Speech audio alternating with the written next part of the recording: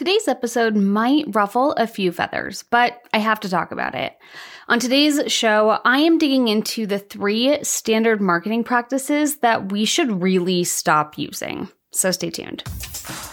What change becomes possible when 100,000 people are impacted by your work? This question came to me one day, and I have been working to find the answer ever since. Hi, I'm Jess, and I help online course creators amplify their influence and create a movement with their message. And on this podcast, I am sharing the simple strategies and systems to help you impact more people with your programs so you can create quantum growth in your industry. You are listening to the Quantum Course Creator Podcast. Hey there, and welcome back to the Quantum Course Creator Podcast. Jess here, and today I am going to talk about something that might ruffle a few feathers. I have been thinking about this episode and making notes for this episode for a while, and I decided finally to just go for it. I don't love talking about controversial topics, but I do like pointing out things that I disagree with online sometimes. And this is one of those things that has just been bugging me, so I have to talk about it. I feel like there are so many things in the marketing industry or norms or standard practices that we've been told to do or have just experienced firsthand. So we assume that it's just the way that things are done, right? We create this like, oh, this is how you do this. But some of these things, I believe, are like an emperor's new clothes situation, where we only believe that they're true because we believe that they are true. And they're not actually the way that we have to do things. And what's so interesting about this is I feel like the things that I'm going to talk about today don't feel good for anybody. Like, I'm pretty sure that we all feel kind of like, why am I doing this? But we do it because we were told to do it. Somebody who's making a lot of money does it. And they told us that in order to make a lot of money, we have to do it. And so we just kind of accepted that that's the way that things have to be done. But I'm here to challenge you today and ask, like, is that the way that it has to be done? Is that a rule? Who decided that this was a rule? And maybe if we stop doing it, it'll stop being a rule. I don't know. So that's what I want to talk about on today's episode. There's a lot of outdated marketing techniques that are just accepted that are actually causing like harm, like not like high level stabbing someone harm, but like low-level emotional, lowercase t trauma harm. And they're creating negative feelings and shame in your buyer. And you may be doing this without even realizing it, right? The first time that I realized this, I was like, oh shit.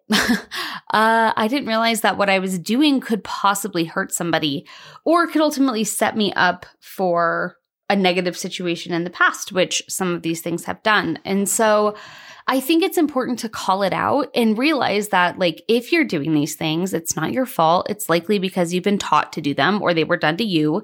So you were taught through experience.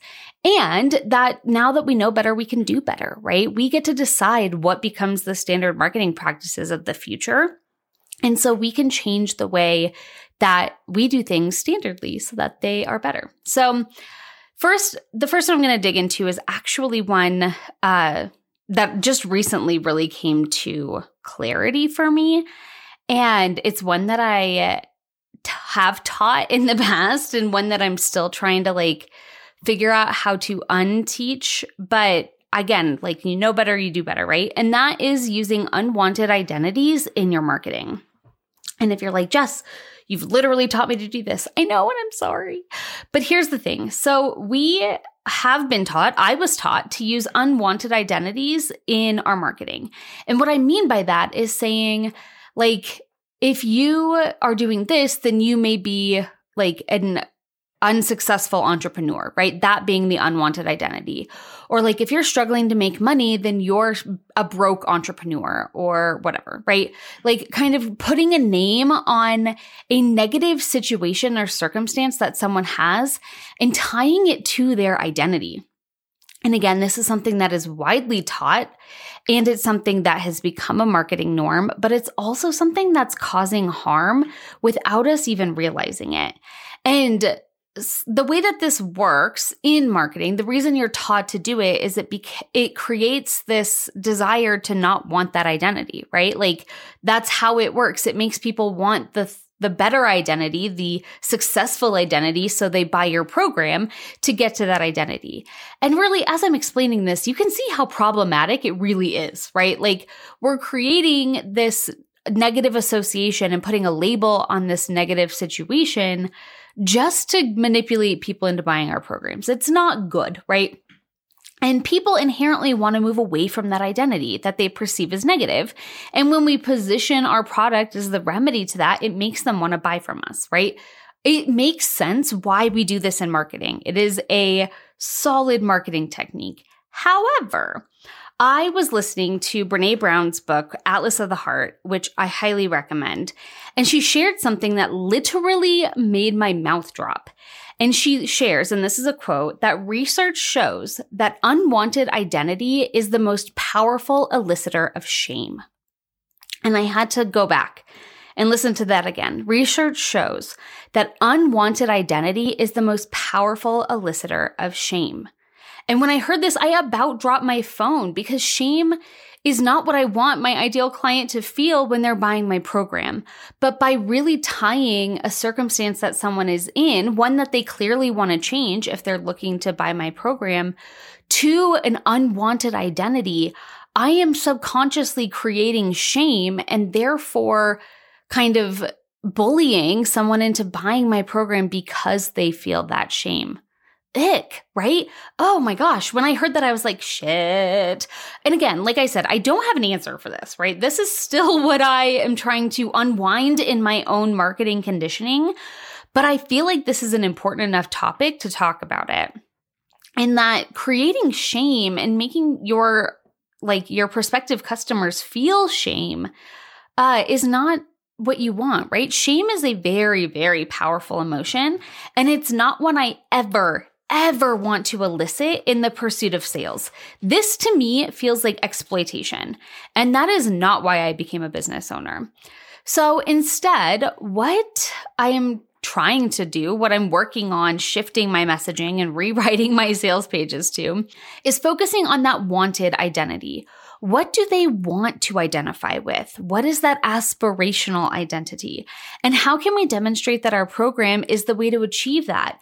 And how can we show that the gap between where they are and where they want to be isn't actually as big or as hard to achieve as they may think it is? And I think when you empower people into realizing that they're closer than they think they are and that they can have what they want, that is just as powerful, if not maybe slightly less powerful, but in a more positive way, than using shame to get people to buy something. And personally, I have bought things from a place of shame. And oftentimes when I start using that program, I spiral deeper into my shame because I realize how far away I am from what I want and how helpless I feel in that unwanted identity. So the people you're getting into your programs by using shame to get them there aren't necessarily the most empowered or the most ready to get the results that they want, right? So rather than really focusing on shaming people into joining your program, by creating that more empowering client there, or that more empowered client, they are going to take action differently and they're going to get better results with your program anyway. So again, I'm still unpacking this one. This was a really big one for me that really made me think about things differently. But it's one that I hope has kind of shifted your perspective about using unwanted identities in your marketing. So that's number one. We're going to start with the fun one. I think we should stop using unwanted identities in marketing. Number two, and this one is also such a widely used practice, but it's one that I have really shifted away from in the last couple of years. And I've always felt really weird about this, but now I understand why. And that is sharing only the best testimonials. If you have ever been on a sales page, you have seen scroll through miles and miles of shiny, beautiful, successful testimonials for programs. And I get it, right? I get why we only use the best testimonials. I get why people tell you to use testimonials, right? Third-party validation, huge, right? When someone else says that you're amazing, people believe it more than when you say you're amazing. I understand why this is a practice. However, only sharing the best testimonials creates a whole lot of problems, right? First, it creates unrealistic expectations. So everybody who joins your program thinks that they are going to be that shining student. They think that they are going to be the one that gets the shiniest testimonials. And I can say this as somebody who really measured myself against testimonials early on in my business. I wanted to be that shining testimonial. I had very big star student vibes about me. And in fact, I won 2 different testimonial contests because of this, right? I would do everything in my power to be the best one in the class. And I wanted that validation. But at the end of the day, I was doing things that were out of integrity and out of alignment for me in pursuit of somebody giving me a gold star.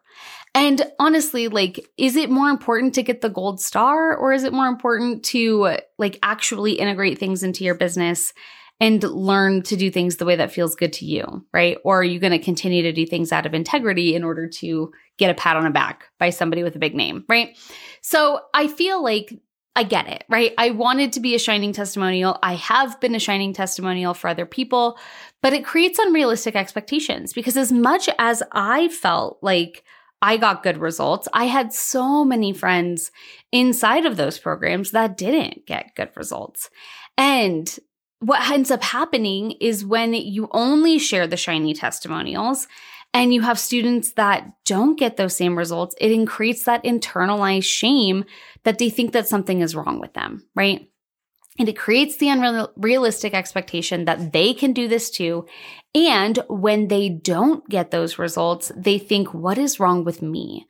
And it creates that internalized shame that they are not good enough to get the same results that they think everybody else is getting. But that's the thing too, right? It's misleading because not everybody is getting those results. If 10 people join the program and 1 person hits 10K months and 9 don't, and you only share the one that does, that's unethical, right? That's misleading people into thinking that the majority of people who join your program get this amazing result, but 1 out of 10 is not that great, right? And it feels like you're only sharing, or it is only sharing the people who are incredibly successful with the program, which then creates those unrealistic expectations. And I get it. No one wants to share the results that don't reflect well on the program, but we can do a better job of sharing a wide range of results and also sharing where that person started, right? If they were making 9K before your program and got to 10K, that is way different than someone starting from 0. And this has always kind of bugged me about sharing testimonials in the coaching industry is I feel like it takes, what's the word I'm looking for? It takes credit for something that you didn't really do. I had a coach that I worked with for literally a month at a point in my business where I was first hitting my first 10K month. And she shared that testimonial like she was the reason it happened. And at the end of the day, sure, her coaching was, I guess, helpful. That was actually not the most positive experience. But she took credit for that success when that success was mine. And I was already making $7,500 a month before that. So I feel like it creates, I don't know, testimonials are weird and they make me feel weird. I don't like sharing them. I don't like asking for them. And I think it creates this perception that I don't have them and I do but I don't know. I have a weird feeling about testimonials, but especially sharing only the shiniest testimonials. I feel like there's a better way to create better expectations of what somebody can expect out of a program. For example, something I do like is sharing percentages, right? I do think it's important to gather data. I do think it's important to gather results, but rather than only sharing oh my God, this program changed my whole life and now I'm a millionaire because of it, why don't you share percentages? 86% of people in this program make back their investment in the first 90 days. Or 72% of this program or people in this program share that they got a positive result from it. I think that creates a better expectation and is a better representation of the data as a whole and doesn't completely ignore the people who purchased the program and didn't get results. Which again, like you can't be responsible, just like you're not responsible for someone's amazing results, you're also not responsible for somebody's bad results. There is an element of personal responsibility that goes into that. And I think that that's important, but that's another reason why we shouldn't claim responsibility for someone's amazing results is we're also not claiming responsibility for the bad results, right? Because there is that level of personal responsibility. Also, while I'm on this little soapbox about testimonials, don't share testimonials from people who didn't go through your program. And I know that that sounds like common sense, but this is something that I see a lot. And it's something that's really sketchy. For example, I literally was looking at a sales page the other day where they were sharing testimonials from their mentor. And I've seen this, right? And I know that your mentor did not go through your program. And the testimonial was more of like a character testimonial, like so-and-so is the most amazing person, blah, blah, blah. But like, sorry, you did not go through that program. And I know you didn't because you're Amy Porterfield, right? And so like, not specifically her, but like, she's the person who shared the testimonial was obviously this person's mentor. But like that does not give a realistic expectation of what somebody can get out of a program, right? You didn't go through the program. And we know that. And so just being honest about that, but also like only sharing testimonials for people who went through the program, not like your private clients, right? Like I have helped my private clients make multiple six-figure launches, but I'm not going to tell you that my course will get you that result because nobody in my course has gotten that result. Do I as a coach help people get that result? Sure. Is that a realistic expectation for you taking my course? Maybe, maybe not, right? It depends on where you're starting. If you're starting at a 90K launch, can I help you get to 100K? Yes. But if you're starting from zero, can I help you get to 100K in your first launch? Probably not, right? There's a lot of factors that go into that. And so only sharing the shiny testimonials of your private clients is completely different than sharing the realistic testimonials from your course. Anywho, I'm going to get off this soapbox because I could make a whole episode about this. But number 2 is sharing only the best testimonials. We have to stop, you guys. We have to stop. Just stop. Okay, number 3. And this one I've talked about before, but I feel really strongly about it too, obviously, and I'm a bit lit up today, so we're just going to talk about it, is using fake timers to create FOMO and false urgency. Here's the thing.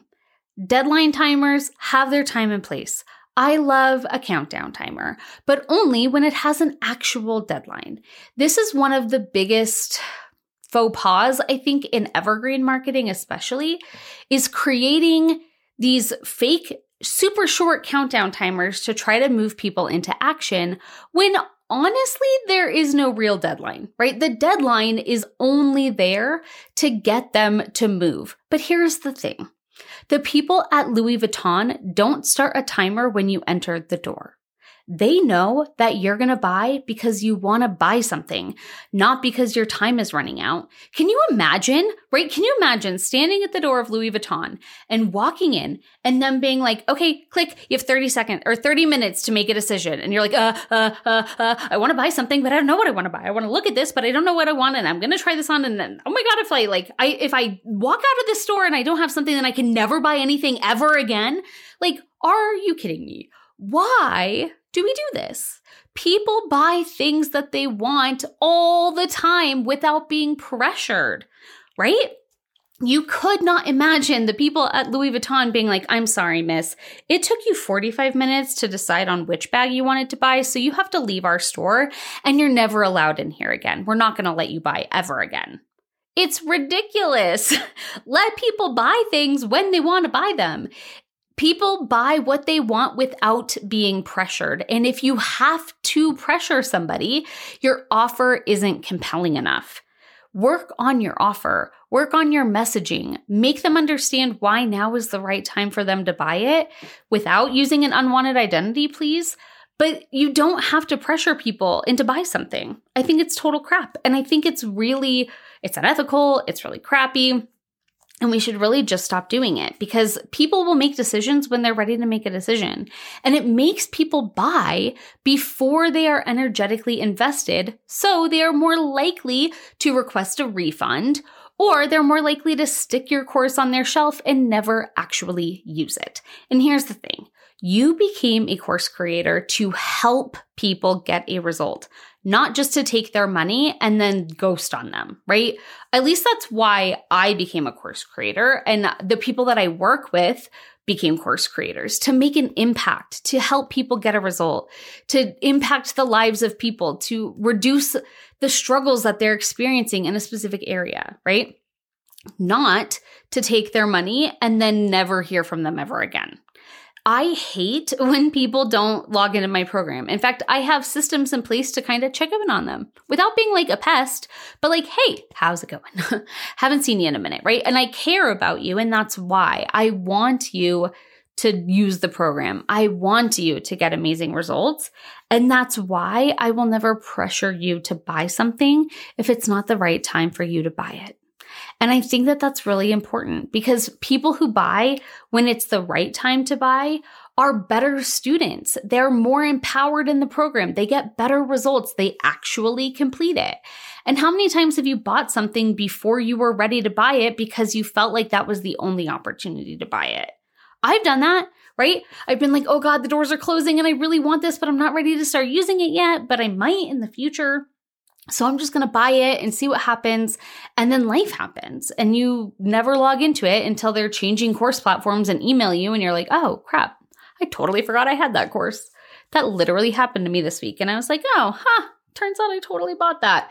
But I would so much rather have students in my programs that are invested energetically when they make that financial investment. And I think that using fake timers, especially fake timers that like I could go opt into that again and get the opportunity to buy it again, it's really disingenuous and it's gross. And we don't have to pressure people to buy things when they want to buy them. Soapbox. I'm just saying, like, I think that these are all things that are standard marketing practices, but they're not good marketing practices, and they don't have to be standard if we decide to stop using them.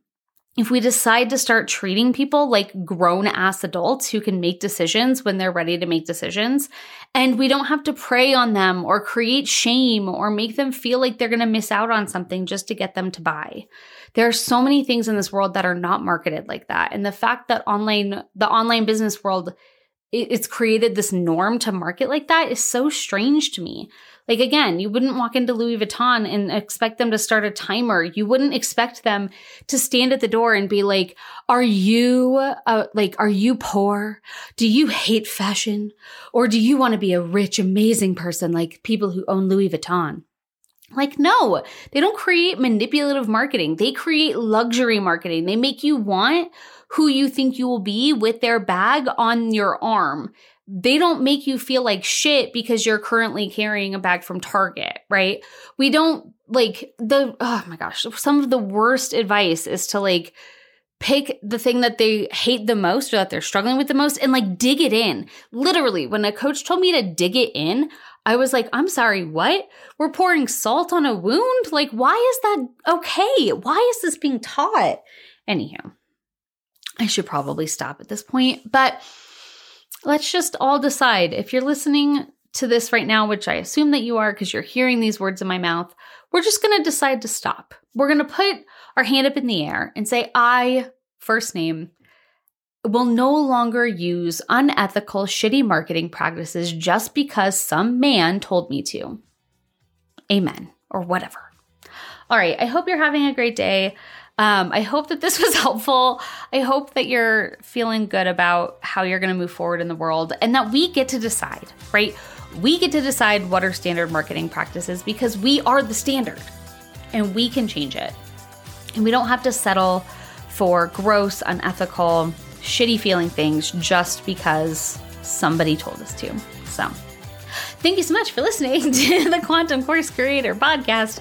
I hope you have an awesome day. I hope that this was helpful, and I will see you in my next episode.